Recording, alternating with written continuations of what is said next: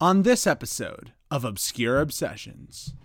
I want it to be cremated. I want my ashes sprinkled in shark-infested water. And chummed. And chummed, yeah. Which, by the way, cruise ships, not notoriously fast. Megan, what's your favorite Die Hard movie? I haven't seen any yet. Riveting discussion there. He got snapped. He got Thanos blipped out of here. Thanos got there before anyone even knew it. Well, Die Hard is not a sequel to Heavyweights, Megan. And now, here are your hosts. Happy 4th of July, everybody! Yay! We need those what are those kazoos? Kazoos? Yeah. Yeah. We'll put those in post. Welcome back to Obscure Obsessions. I am your host, Nick Zaccario, and I am joined as always by my cousin and co-host, Taylor Zaccario. How you doing over there, Taylor? I'm fine over here. How are you? I'm fine. And this is exciting 4th of July special. It's a special in various ways. True. One is it's special in that we are talking about the independence of our country. Right. America.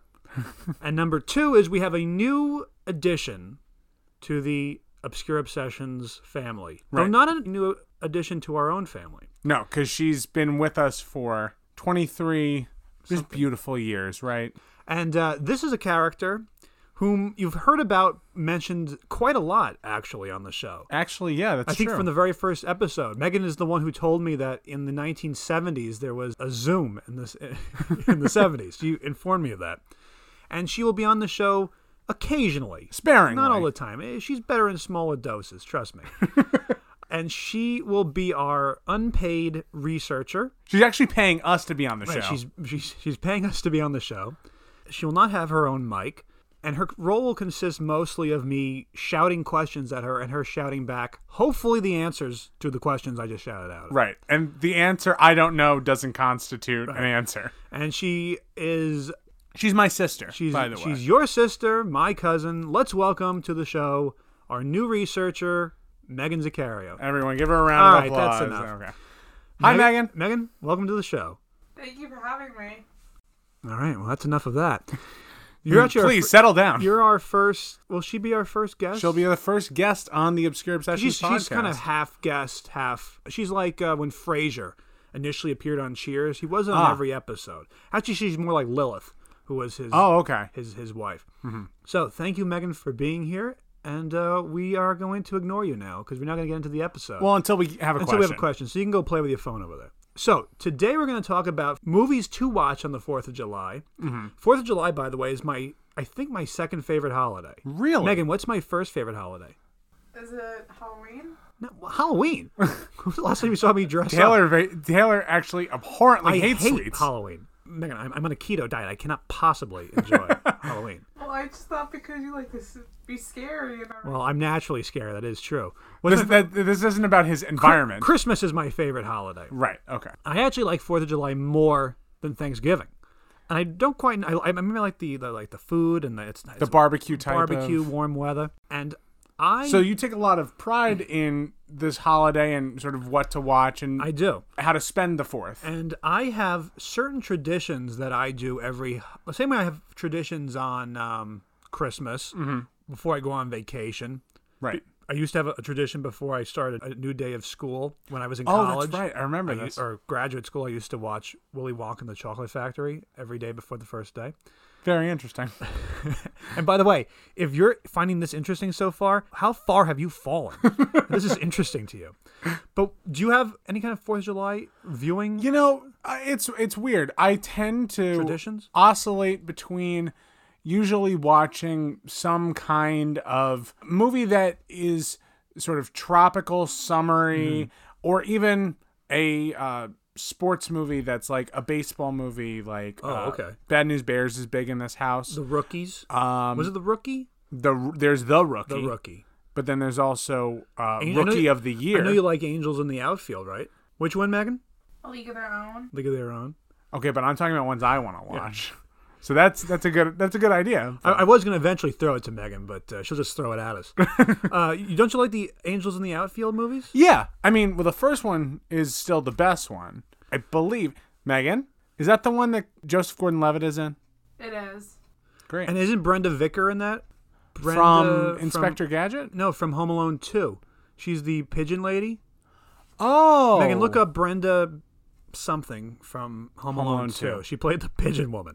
Yes, she was in it. She was in there. Yeah, that's Maggie Nelson was her character. so you watch kind of sports slash. There's no movie you watch every single year. not necessarily. The other one that tends to fall around the 4th for some odd reason is the Broken Lizard movie Club Dread, which is Oh. essentially a horror comedy inspired by like Friday the 13th and Interesting. Halloween. What was the name of that? That's Club Dread. Club Dread, not Club Paradise. And not Club Med, which is, you know, The parody. That's like we were talking last week about teen movies and rip-offs of famous teen movies. Right, right. We were talking about one that was essentially Fast Times at Ridgemont High. Yeah. But the rip-off movie was called Long Nights at Montclair High, which is clearly.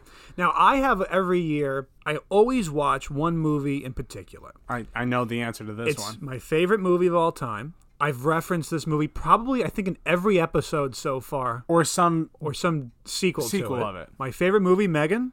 you only get one guess. One guess. Well, we've now created dead air. Well done. Heavyweights? Heavyweights? No. What sequels of Heavyweights are there? Die Hard. Megan, Well, Die Hard is not a sequel to Heavyweights, Megan. also that's a Christmas movie. My favorite movie is Jaws. Jaws. Megan got it on the 5th try. That's our researcher, everybody. And that is obviously a summer movie. It's also technically a 4th of July movie. Because it takes place. Mostly on the 4th of July. In fact, the title of this episode, You yell Barracuda. you yell Barracuda. Everyone goes, what? What? Hey, You yell shark. We've got a panic on our hands on the 4th of July. Which is amazing because Murray Hamilton is in my favorite movie of all time. And he's also one of my least favorite movies of all time. With Dustin Hoffman, where he graduates from college. oh, The Where he Graduate. comes home. That's a movie I hate. That would not make it to my 4th of July list. That's a legendary rant that you have on The Graduate. Right, but Jaws, I think, is not only a perfect movie, it's also a perfect 4th of July movie. Because you want to go to the beach I want to go to this is why I'm slightly demented. I watch Jaws and I want to go to You the want to beach.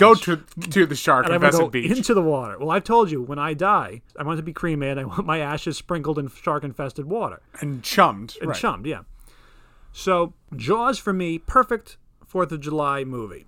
Watch it every year. I also always watch, and I shouldn't say always, because I went back through my notes, because I keep records of everything I watch for the past 3 years. And I used to always watch, on 4th of July, the original Twilight Zone. Was it a specific set of episodes or just in general you would watch The reason I watched that is because on the Sci-Fi Network, they used to do a yearly marathon of Twilight Zone. So I just kind of got into the habit of watching Twilight Zone episodes. it? Okay. And the last few years, well, I don't have cable in my room anymore. I have The various streaming Streaming. service. the past few years I hadn't watched it regularly, but I always watched at least 5 or 6 episodes when they would do it. Then Sci-Fi, I heard, not only did I stop getting Sci-Fi in my room, but Sci-Fi stopped showing Twilight Zone on the 4th of July, and it was picked up by a channel called Decades. It's what TV Land was supposed to be before TV Land drifted into like this original content. And it has one of those funny marathon names called Rod, White, and Blue, after Rod Serling. Okay. But Twilight Zone is one of my if I had my top 5 favorite shows of all time, That makes it in there? definitely my top 5. Wow. But here's what happened recently. I'm sure all of our viewers know this and are horrified to have learned that this has happened. Clearly the research department Clearly, the is. research department is aghast. I read a few weeks ago that they were removing Twilight Zone off of Netflix, Oh, that's right. You did tell me this. where it has been on for years. Why, Megan? I don't know exactly. Because of some kind of probably rights issues. Well, I'll tell you exactly why. Because it's also on Paramount Plus. Plus. That's right.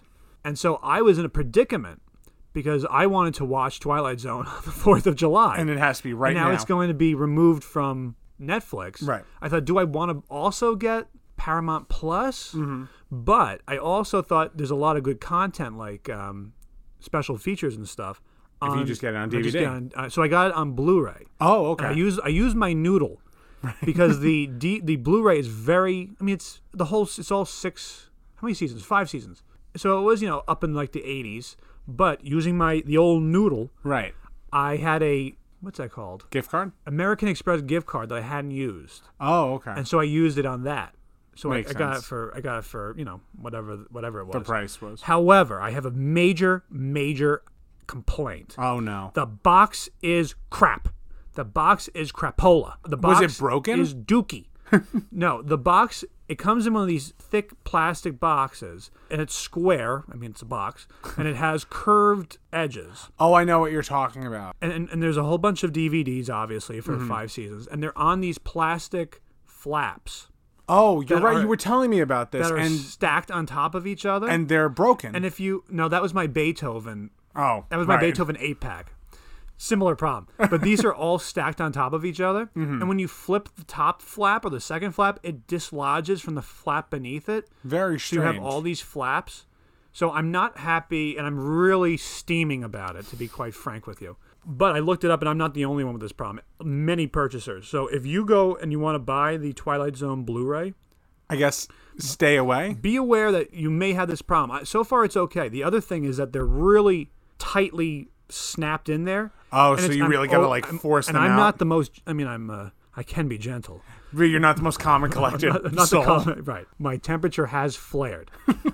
So I have to be careful with it. But so far, I'm enjoying the content. The picture quality is good, and I'm preparing to watch it on the 4th. On the 4th of July.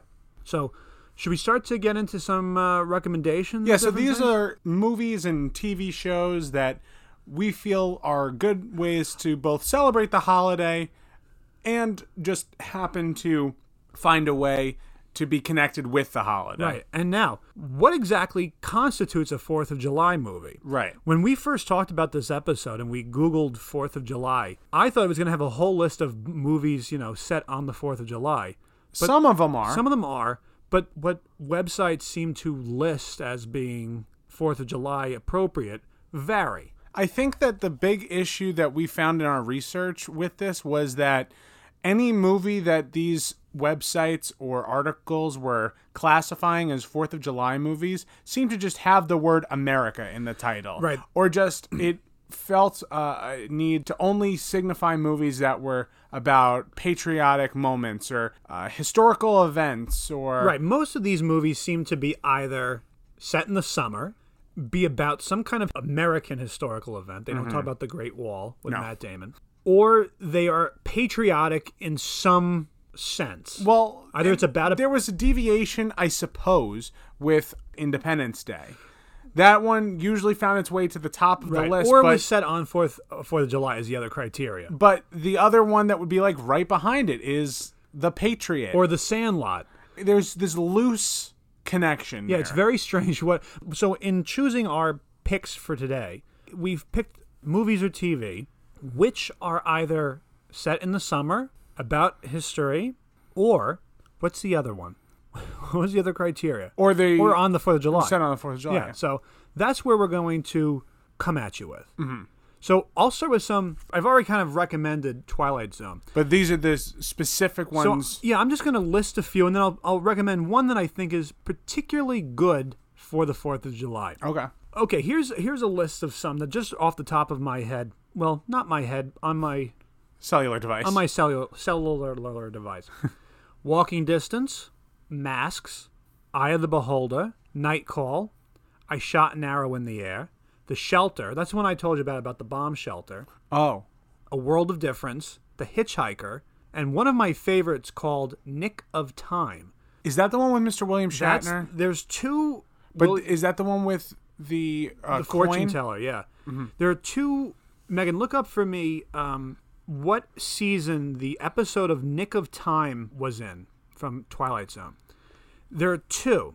Yeah, you got it? Nick of Time was season 2, episode 7. Okay, season 2. Look up Nightmare at 30,000 feet or whatever that was. Type in William Shatner. Oh, that was him. That was William Shatner. Right. You can say it out loud. It's actually 20,000. Oh, 20,000. We've Well, established no, to not the the audi- year. The year's not 20,000. No, but it's 20,000 feet. We've established to the audience that I can't do math. What season was that? Because Season 5. okay, so episode 3. there are two. Wow. You Megan- okay Megan- there? Megan just gasped. Yeah. Oh. There are two Shatner episodes. There's the Nick of Time episode from season 2, and then there's the Nightmare one where he's in the airplane. That's the more famous one. Where he sees the guy on It's the like plane, right? there's something on the wing. That's the more famous one. But I like Nick of Time better. That one I remember being really disturbing. That's what, because that one is he and his wife, the characters. They're a young married couple, and they go to this diner somewhere. Mm-hmm. And each table has this little, what was it, Megan? It was a good one. Oh. I like that episode. Oh, Megan likes it also. The diner was good, The or diner? the episode was good? The episode. episode. Oh, Okay. and The they episode was good. Megan is agreeing with me. This is the first. Wow. And you go into the diner, and they have these fortune teller machine toys at every Table. and they start playing it, and it's like a magic 8-ball where you ask it a question, it gives you an answer, and they start to believe what the Fortune tellers. teller is saying to it. And that one episode had a bit of an Americana feel to it, so that's kind of appropriate for the July. But the one I actually want to recommend is called Back There, I don't think I know this and one. it's with Russell Johnson, who you might know as the professor on Gilligan's Island. Really? Who was never able to fix that damn boat. And in this episode, Russell Johnson plays like a DC socialite who somehow travels back in time to the night that Lincoln was going to be shot. Oh. And he's trying desperately to Prevent Lincoln from being shot. Right. And of course, the time after time syndrome. There's no dead hookers in this episode. Oh, okay. There's no McDonald's. But Russell Johnson is trying desperately to stop Lincoln from being assassinated. Mm-hmm. It has a pretty good twist at the end. I was able to figure out the twist, but I'm trained to do that. But that's an episode I would definitely recommend for 4th of July because it has a historical, about Abraham Lincoln. Yeah, Mask is another good one. Any of those Twilight Zone episode is about not any. There are some that are really hit or miss, but I would definitely recommend Back There. Season 2, the professor from Gilligan's Island meets Abraham Lincoln. That's pretty good. That's my first choice. So I want to sort of take it back to a few weeks ago when we were talking about PBS Kids. Oh, okay. That was so long ago. Now, this episode, well, rather, I'm going to actually recommend the whole series because this has the vibe. I think I know what you're going to talk about. You're probably going to know, right? Now, I can't speak for everyone, but I know at least in the area that we grew up in, a lot of the elementary schools would show a program called Liberty's Kids. That's right. And it was, I wouldn't say an essential part of history class, but it always found its way into almost every single elementary school social studies class that I had. Now, were they time travelers? No, I believe that it was just a group of kids who were writing the journals of... Right. They were sort of, journaling their lives. Tell the plot, I guess. So it really follows two American teenagers, and I believe one who is either French or British. Was his name Pierre? You're probably right. Megan, look up the names of the 3 kids on Liberty's Kids. Yeah, I don't know why I'm guessing. Megan's right there. She can do it. And then they're these 3 kids, and they find themselves in different sort of pivotal moments of the American Revolution. Right. And each episode was, that 25 minutes or so, but they were kind of like, I dare to say, Looney Tunes of American Revolution. Right. But it was still the educational stuff that they showed on PBS, but it had the fun and the energy of being a well-drawn cartoon and a well-animated show that it was easy enough to watch a few back-to-back and feel like, oh, I'm learning a little bit and I'm being entertained. Right. You got those names? The characters on Liberty's Kids, the 3 kids are James, Henri, and Sarah. Henri. Right, with a silent H. And I remember they interact a lot with Benjamin Franklin. Yeah. Who is voiced by Walter Cronkite. Oh, my. Who was probably the most famous news journalist of all time, who announced when Kennedy was assassinated and when we went to the moon. And Liberty's Kids, I remember, you learned stuff, but it wasn't force-fed to you. It didn't play down to you either, from my memory. Right. It didn't try to I haven't seen Liberty's Kids in a very long time. No, Is Liberty's Kids still on? No. No. I believe that it was... When did it go off? 2002 to 2003. It was 1 year? No. That seems wrong. No. Can't be. You're fired. We're bringing in someone else now as the research department. Bringing in another relative. But No. First episode was September 2002, and final episode was April 2003. That's wow. shocking. How many episodes were there? 40. Whoa! wow, my mind is blown. My mind is like a firework. Well, you're not going to believe some of the guest stars that were. Oh, who were some of the guest Who were stars? the guest stars? You had Dustin Hoffman as Benedict Arnold, Wow. Sylvester Stallone as Paul Revere, Whoa. Billy Crystal as John Adams, The British are coming. The British are coming. Yo, Adrian, the British are coming. I got a turtle or Michael something. Douglas as Patrick Henry. Michael Douglas as who? Patrick Henry. Jeez. Well, give him liberty or give him Romancing the Stone. Ben Stiller as Thomas Jefferson. Wow. Uncle Tony himself? Wow. We're Liam, dogging it, Franklin. We're We're dogging it. dogging it. Well, I can't. Liam Neeson as John Paul Jones. Wow. So this was Andrew Reynolds as Alexander. We'll never be able to stop her now. She's Okay, on, now she- we can put that to a close. she's on a list. Yeah, But that's Arnold crazy. Schwarzenegger as Baron von. I was gonna say, who did they get? Arnold Schwartz. He was John Adams. I'll be back, George. And Annette Bening as Abigail Adams. Oh, that's a weird one. That makes it even cooler and crazier because you had all these. And I didn't like, know it at the time. No, there's no way I would have known. But now I recommend it even more. So if you haven't seen an episode of Yeah, Liberty Kids, I bet you can dig it up on. there's got to be a way to watch it. I'm almost positive it's actually on DVD. It was definitely because I had a VHS, I think, even of it at one I point. have the whole series on DVD upstairs. Oh, you do? Whoa! Yes. All Well, three I didn't even episodes. know it was in my own house. There's a whole. We got it at Barnes and Noble. Wow. Liberty's Kids, check it out. I don't think we got it to Liberty's Kids in the PBS Kids I don't think episode. so. Okay, so the one I'm going to recommend, I've told you a little bit about. This movie you're talking about. Yeah. I'm talking about a movie. It's an 80s movie. Okay. It is one of the most 80s movies you've ever seen in your life. Right from the beginning, you know, oh, this is the 80s. Okay.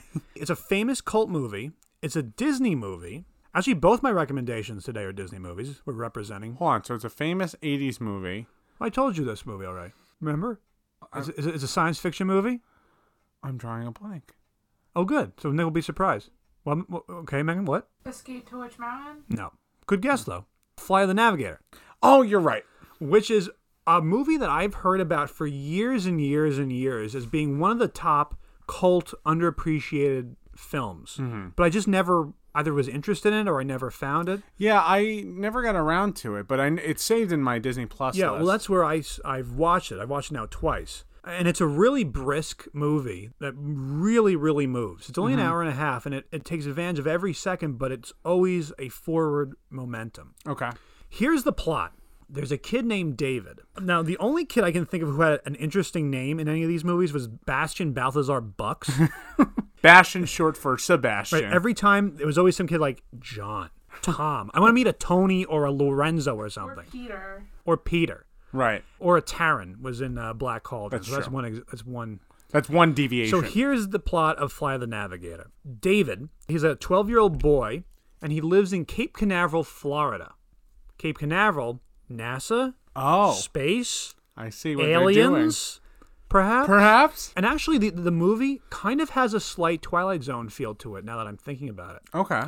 He goes out one night to play. He falls into like this ditch. He gets out of it, and he comes back home, and everyone has aged 8 years. Whoa. And everyone thinks he's been dead for the past 8 years. Something has happened where he has been gone for 8 years, and everyone is older. It's like his little brother now is older than him. is older than him. He got snapped. Right. He got Thanos blipped right. out of here. Thanos got there before anyone even knew it.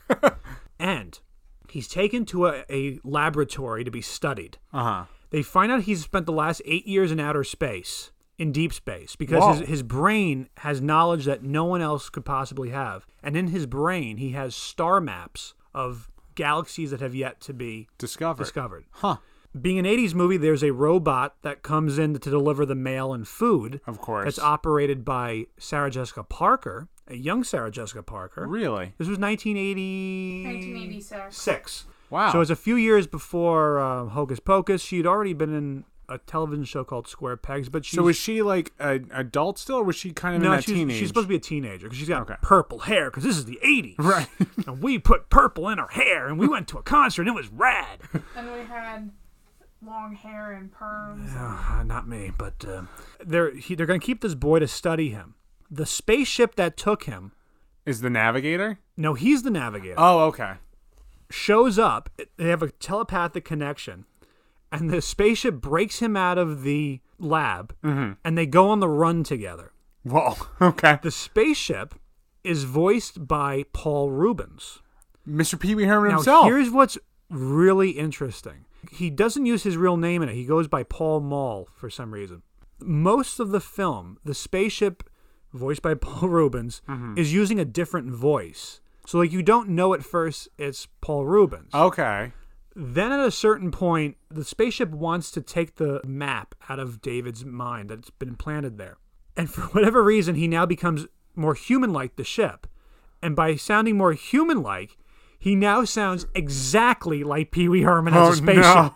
He does the whole Pee Wee laugh. Hi. Yeah, he does. He talks exactly like a spaceship. Or not like a spaceship. He talks exactly like Pee Wee. Pee Wee Herman as a spaceship. Do they do that thing where it's a projection of him as a No. human? It's just No, it's just like a robot claw. It almost looks like Dr. Octopus's claw, like the okay. Alfred Molina claw. Mm-hmm. And then they go on the run. My favorite scene is where David doesn't remember where he's been the past few years. He doesn't remember that he's been in a spaceship. But he's sort of like getting into it, and he's learning how to drive the spaceship. And the ship goes down to a car that's driving by. They're trying to get directions to go home. Okay. And the spaceship picks up the radio. Right. And then there's this scene where the Beach Boys are playing, and David's driving the car and he's singing, "I'm getting bugged driving up and down the same old strip." And it's another good moment is they land at a gas station. This really big, hefty guy walks out of the gas station, and he stands there and he's staring at the ship, dazed. An entire scene happens, but he never changes his expression of standing there completely dazed by the That's pretty spaceship. impressive. I'm just standing there staring at it. It's a really good movie. It's fast paced. It's an intelligent film, and it's a fun movie. It's a fun family film, a fun 80s film, and it's set on the 4th of July. Okay. Between both 8 years. The main bulk of the film takes place over a few days. Got it. But It does kind of sound a little bit like Explorers. it's similar to Explorers, and it's actually the reverse of E.T. Oh. Because in E.T., Okay. they're trying to get the alien home. In this, the alien spaceship is trying to get the kid home. That's interesting. I really, really enjoyed it. Also has Veronica Cartwright, who played Dallas in the first Alien film. It has Mr. Cliff DeYoung, Everyone's who favorite. we'll be talking about in a few episodes from now in another film. Old Shovelmouth himself. Yes. And he's actually really good in that. If it's 4th of July and you don't feel like watching a very long movie, you just want to have some fun on 4th of July, if you're inside or it's rainy or something, or I don't know, you just don't have any friends, you can watch. It's on Disney Plus. It's an hour and a half. I highly, highly recommend, just to hear Pee Wee Herman as the voice of a spaceship. That sounds awesome. Megan, look up who the director of that movie is, because it was I feel like it might be someone that would surprise us. yeah, I can't think of who it was. Randall Kleiser? Oh, Wait, Randall Kleiser? Randall Kleiser. Well, I think that's how you pronounce it. I don't know. Yeah, But look that up, name sounds familiar. look Can up you anything it that he's been in. But the kid who plays David is he's an 80s annoying kid. But you can kind of get past that. He's not the most annoying 80s kid. He grows on you? He does grow on you, but he All right. has that, who's dead? Right.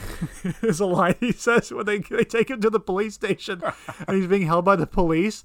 And then they go through the computer and they say that David's been dead 8 years and he was wearing the exact clothes this kid was wearing. Right.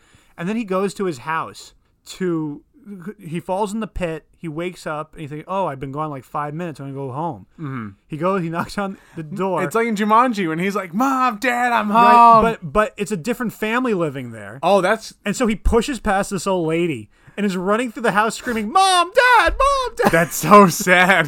And then the man of the house comes out of the bedroom, and like there's this strange kid running around his house, and the man's wearing a bathrobe, and he goes, "What's the matter, son? Is everything all right?" Ugh. Yeah, Megan, do you have an answer on that? His best known film that he directed was Grease. Oh, that's why okay. I knew the That's name. probably why. Okay. And he also directed The Blue Lagoon with Ooh. Brooke Shields. Right. Right. This is sounding familiar. Grandview USA with Jamie Lee Curtis. Excellent. Honey, I Blew Up the Kid. Oh, That's that's why. why we knew of him. Wow. Summer- Have you ever heard anyone be so Summer excited? Lovers. Have you ever heard anyone be so excited? For Honey, I Shrunk the Kids 2? So definitely check out Fly the Navigator on Disney Plus. Explorers. Is another one I have to check. Is That Explorers one's on Prime. At least when we're recording, it's on Prime. That's where I watch. Because that's the other one that I know on those lists. They always mention Fly the Navigator and Explorers. He Yeah. also directed the Honey, I Shrunk the Audience show for Disney. Oh, All right. go ahead. What's your recommendation? So the first movie I want to recommend it's a movie that I first had very, very, very negative feelings towards. And in subsequent years, I have revisited it. Is it one of ours? They've dwindled away. No, it's not one of ours. And I've had a more positive outlook on the movie. I still don't think it's 100% great, but it is a movie that takes place on the 4th of July and takes place over the course of one whole day. Okay. It's a sequel. You want to take a guess at what it might be? I'm remembering what you. Is it one of the ones you told me? Probably. Does it told involve zombies? you. No. That's a different one. It's a sequel. Takes place over the course of one day. And this is the last hint. We Okay. talked about this series on our very first episode. Mallrats. That's not a Mars. series. It doesn't have a series. Oh, Addams Family Values. No. It's a series. It's a series of films. Oh, series of films. Oh, Right. It's the fourth movie the fourth movie. in a franchise. It's not Muppets. No. Give me an actor in the movie. Mr. Bruce Willis. Oh, Yeah, it's Live Free or Die Hard. You know, I need to leave. How could I not guess that one? Even worse, you told me that, and I couldn't. I remembered the other one. Yeah, go ahead. That's it. So- good. Good. Let's talk about this one. Live Free or Die Hard is a weird experience for me because this movie came out when I was in middle school and I was like ripe to see. This was like the perfect age for me to see this. I was, I believe, 11 or 12 years old when this came out. And it was PG-13, so I could go see this in the theater with no adult supervision. Forgot and about everything. that. Right. And so I see the movie, and it's such a drastic tone change from the first three films, on top of the fact that now John McClane's looking a little bit more beat up. He's gone through some things. Yet it's also a little bit more on the tame side with the violence. There's certainly no famous catchphrase that can't be uttered. And it felt kind of like a slap in the face for us fans of Die Hard. Yet, as years have gone on, I've given it another shake, and I think that it is definitely better than I originally thought, because the action is really well done.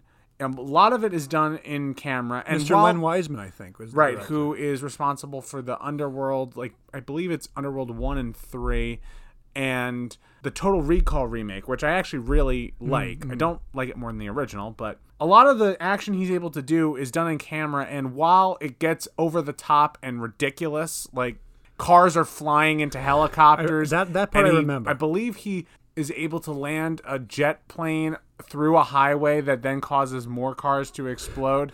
I mean, this is not the same Die Hard that we had before. Because when I saw that Die Hard for the first time, I might have seen it before I saw 2 or 3. Oh, okay. So even though I saw just the first one at that point, it's still drastically different. And my memory of it is that if they called it something else, and if it wasn't John McClane, that I probably would have liked it more. I think that is a big downfall because it's not that he doesn't feel like John McClane anymore. I mean, it's analog versus digital, right? He's partnered with Justin Long, who is this cyber chum, and he knows how to hack things The really future well. walrus himself.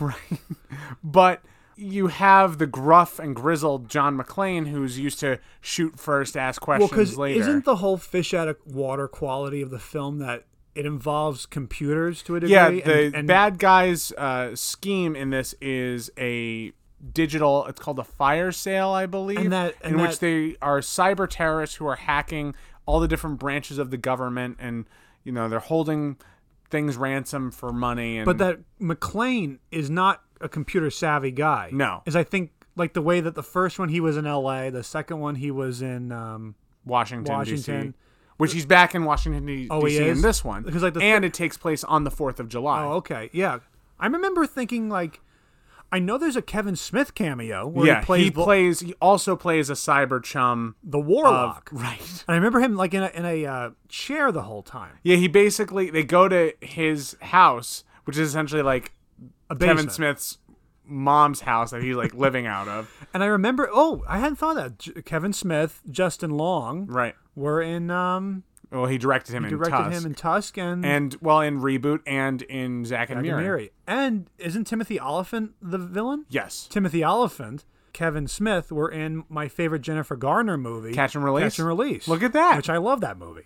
But I think that Die Hard 4 might get too harsh of a bad rap amongst fans because, yes, it is PG-13. Yes, it does seem a little bit not like a Die Hard movie anymore, but it's not nearly as bad as the movie that came What's after the basic that. plot?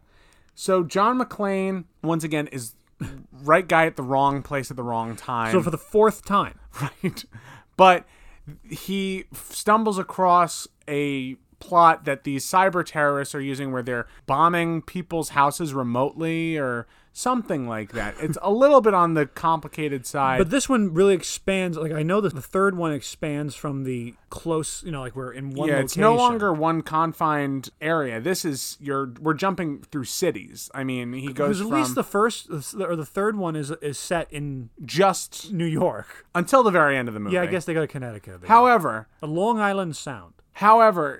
I think that Die Hard 4 is worth a watch because it does have the kind of elements that still make the originals great, but it's just a different breed almost because I think it was 10 years after Die Hard 3. Yeah. When did that come out? 2007? 2006, 2007. And when was Die Hard 3? I think it was 95. Yeah, 95, yeah. So it's quite a while between movies. And is this with Mary Elizabeth Winstead? Who this plays is where they bring the kid. Oh, that's always rough. Yeah. Where they bring in John McClane's daughter, and then the fifth one. She's involved as a hostage at near the end of the movie. And then the fifth one they bring in his son. Right. That's always troublesome. That's a trope you hate. But I remember my only memory of it. I remember they throw a car into an airplane, I think, or a helicopter. Right. And I remember thinking that the story is okay, the characters are okay, but it doesn't quite feel John McClane. It feels like we've gone beyond. Well, Die Hard's always a strange one because they always were initially trying to put McClane in a different closed spot. Like the original plot of Die Hard 3, also a summer movie, was on a cruise ship. Right. Which then evolved into being Speed 2, Cruise Control. Which, by the way, cruise ships, not notoriously fast. No, unless you have a really good motor on one of those. I do want to give that another shot because I remember think that you thinking just it have was to go into it with the mentality that this is not really Die Hard, but it's definitely better than Die Hard 5. I've never seen You've told me not to watch Yes, Die Hard you can 5. stay far away from that one. Megan, what's your favorite Die Hard movie? I haven't seen any of them. Great. That's a researcher, folks. Wow, riveting discussion there. Yeah, so that'd be a good one. Does 4th of July play into the plot at all? Yes, it does. because when the bad guys reveal their scheme through a giant broadcasted video across the world. Oh, so like it's, Palpatine in Rise of Skywalker. Yeah, the bad guys have created a video from politicians of various eras speaking their kind of message. Oh god, it sounds so it is a really political type of movie. Yeah. That's all right. Well, I but love 4th of July. It plays into it, and Yeah. it really kind of has that.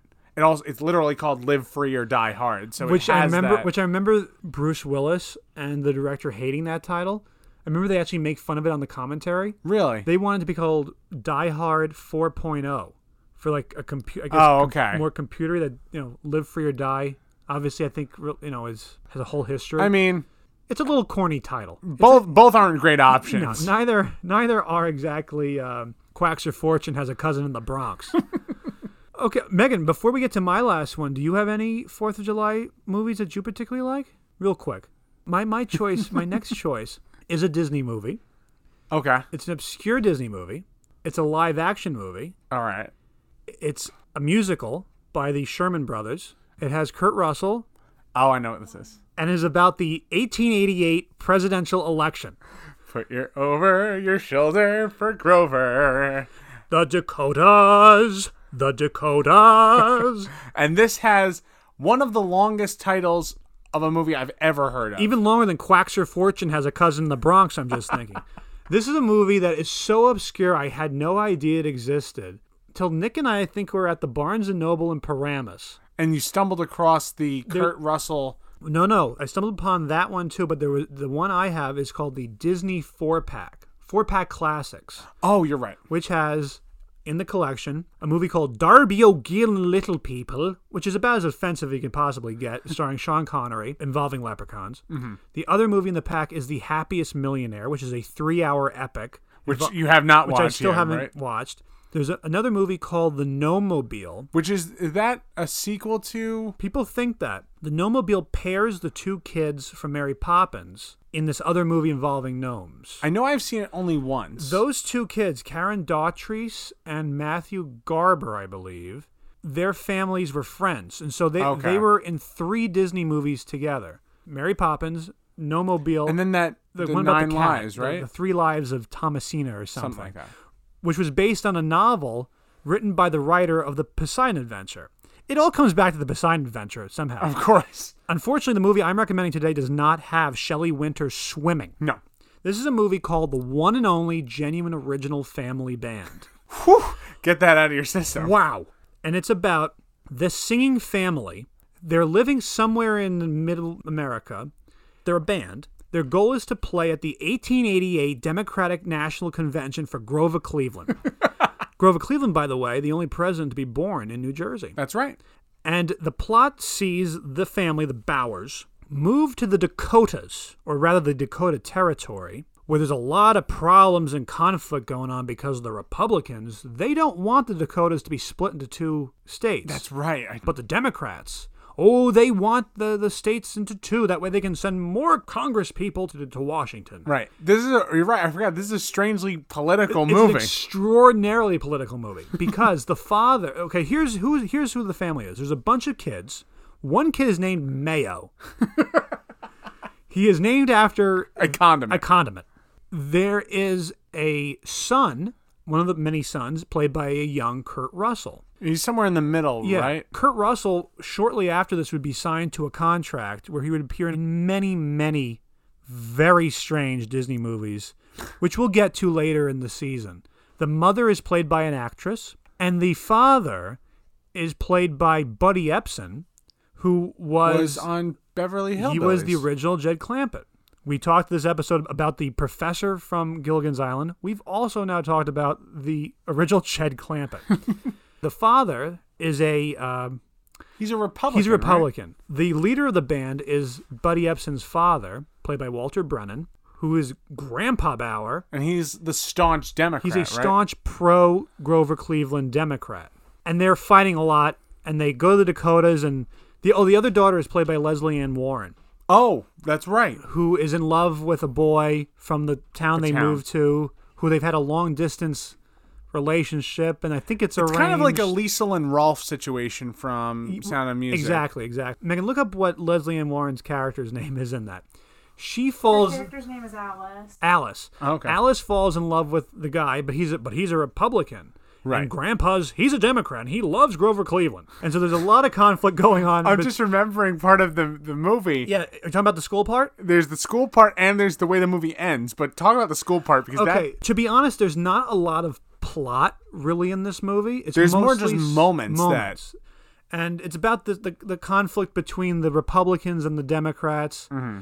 And one of the reasons I really like this movie is it's strangely relevant to today. The 1888 election is famous as one of the few elections where the popular vote and the electoral vote went to different people, Oh, which has happened recently, and it's something that is a lot of conflict amongst those same exact groups, even though at the time those groups were the flipped, right? opposite of what they wanted. But at one moment in the movie, Alice has to go down to the Board of Ed, essentially, to explain why Grandpa was singing a pro Grover Cleveland song. Let's put it over with Grover. There's a scene where the boyfriend, Joe Gardner, Oh, that's right. he comes to Alice and says, "Hey, Alice, everyone is really freaked out by Grandpa's behavior where he came to town and was singing songs about Grover Cleveland. Because most people in the town are Benjamin Harris fans, but there's some Democrats. You got to go down to the Board of Ed and straighten this out before you go to start school because she's the school teacher."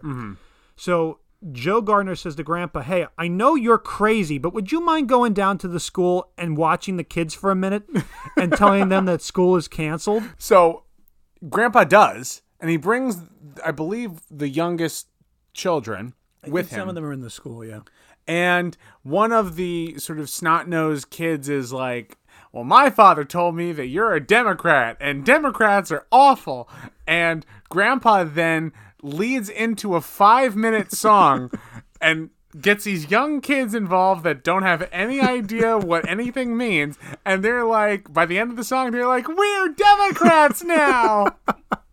And it is just so crazy because It's inappropriate behavior. already, You know. but this is the dumbest idea, especially if Joe Gardner thinks, well, Grandpa is weird. Grandpa is not okay for this town. Right. Send him to the school children right now. Joe Gardner, a staunch Republican, is like, you know what? I want to send this Democrat down to school, even though I know he's going to be shouting and screaming about pro-Grover Cleveland. There's actually a part that I loved the interaction. Imagine it today. This family arrives and they start to sing a pro-Cleveland song and all surrounded by all these Republicans. And someone steps up and starts shouting at them. And a Democrat says to a Republican, "Sit down, you silly Republican." We're bipartisan here. Right. The Republican responds with, "Why don't you be quiet, you dumb Democrat?" At least there's some good alliteration there. And this is a movie that has really not a lot going on.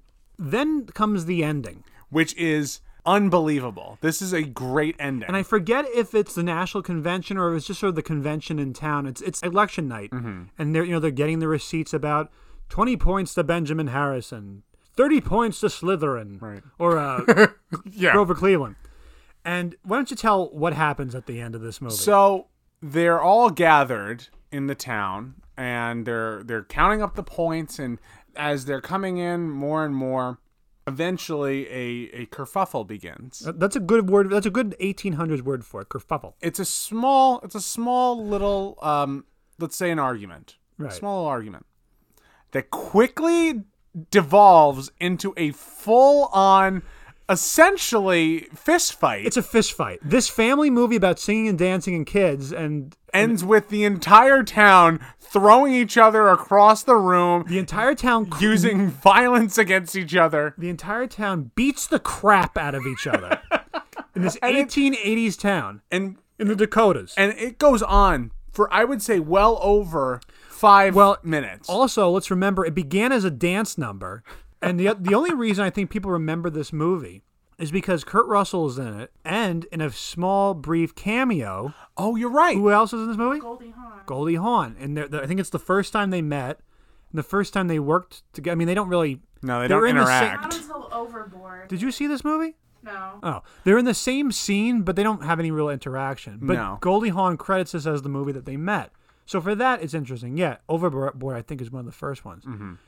But it is this dance scene hilarious. devolves into just beating the snot out of each other at this like election night, and that's why I say it's fairly relevant. Right. Because their only gripe with each other is that Is who won, because I believe at first the fight begins right. Well, where here's what happened, and this is historically correct. Grover Cleveland won the popular vote, but he lost the electoral vote. So at first, the Democrats are celebrating because he won the electoral vote, and then this very forlorn guy wanders in and he goes, "Hold it, no, Benjamin Harrison won," and then it's just an endless brawl that goes on forever. But more important than the brawl, which is important, right. the songs are really, really good for the most part. There's a few clunkers, Yeah. but it's the Sherman Brothers who wrote. Mary Poppins and Did they do Bedknobs and Broomsticks? yes. What else? right? They also do the song for Carousel of Progress? Yeah, Carousel of Progress. They were all over Disney.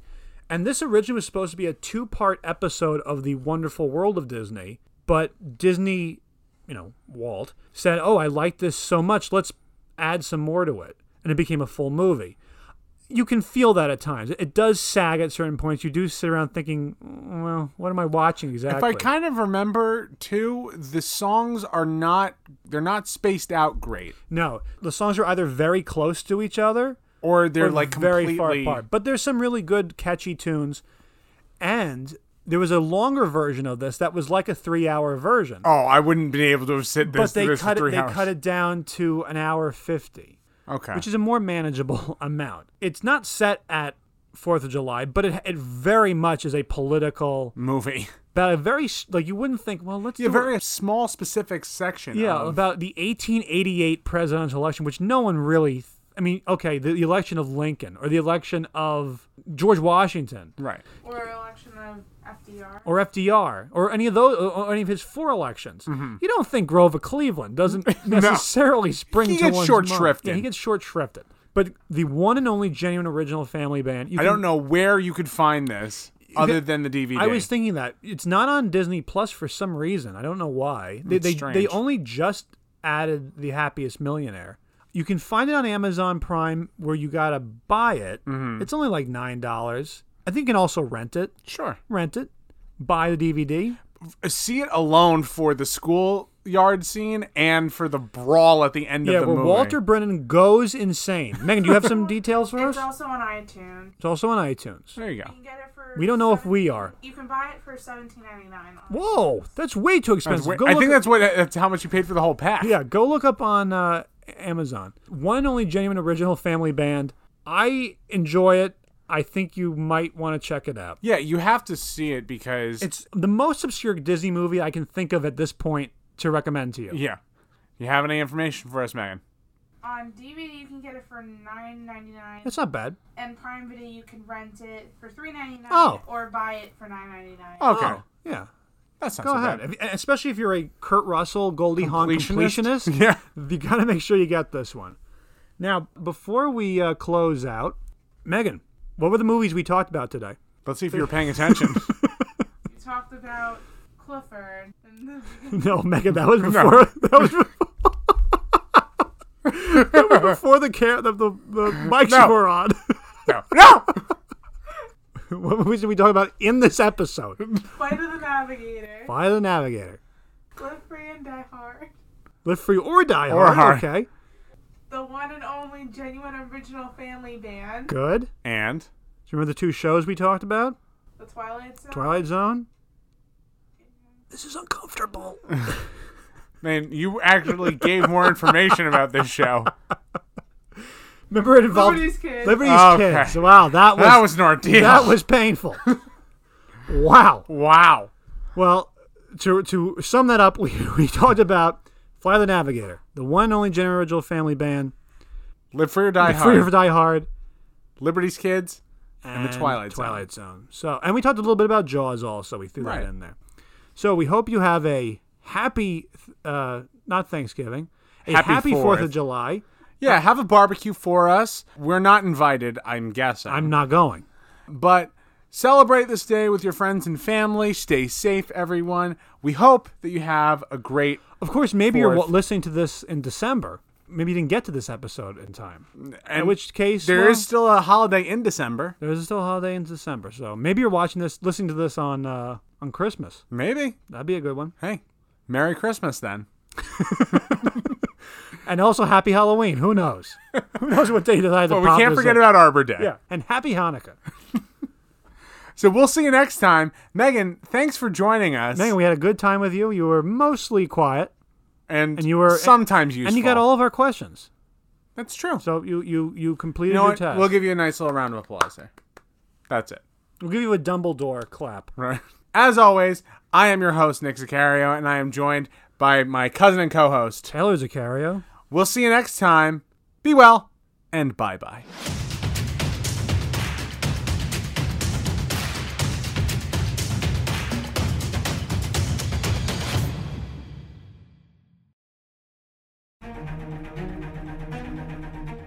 Obscure Obsessions is directed, written, and edited by Taylor and Nick Sicario, and is a co-production with Tan Productions. Special thanks to Anchor for podcast distribution and to Twin Musicom, Stockwaves, and Walpernian Music for providing the score. Follow Obscure Obsessions on Facebook and Instagram, username @ObscurePodcast in all lowercase, and on Twitter, username @ObscurePod, uppercase O and uppercase P, for episode details, previews, and more.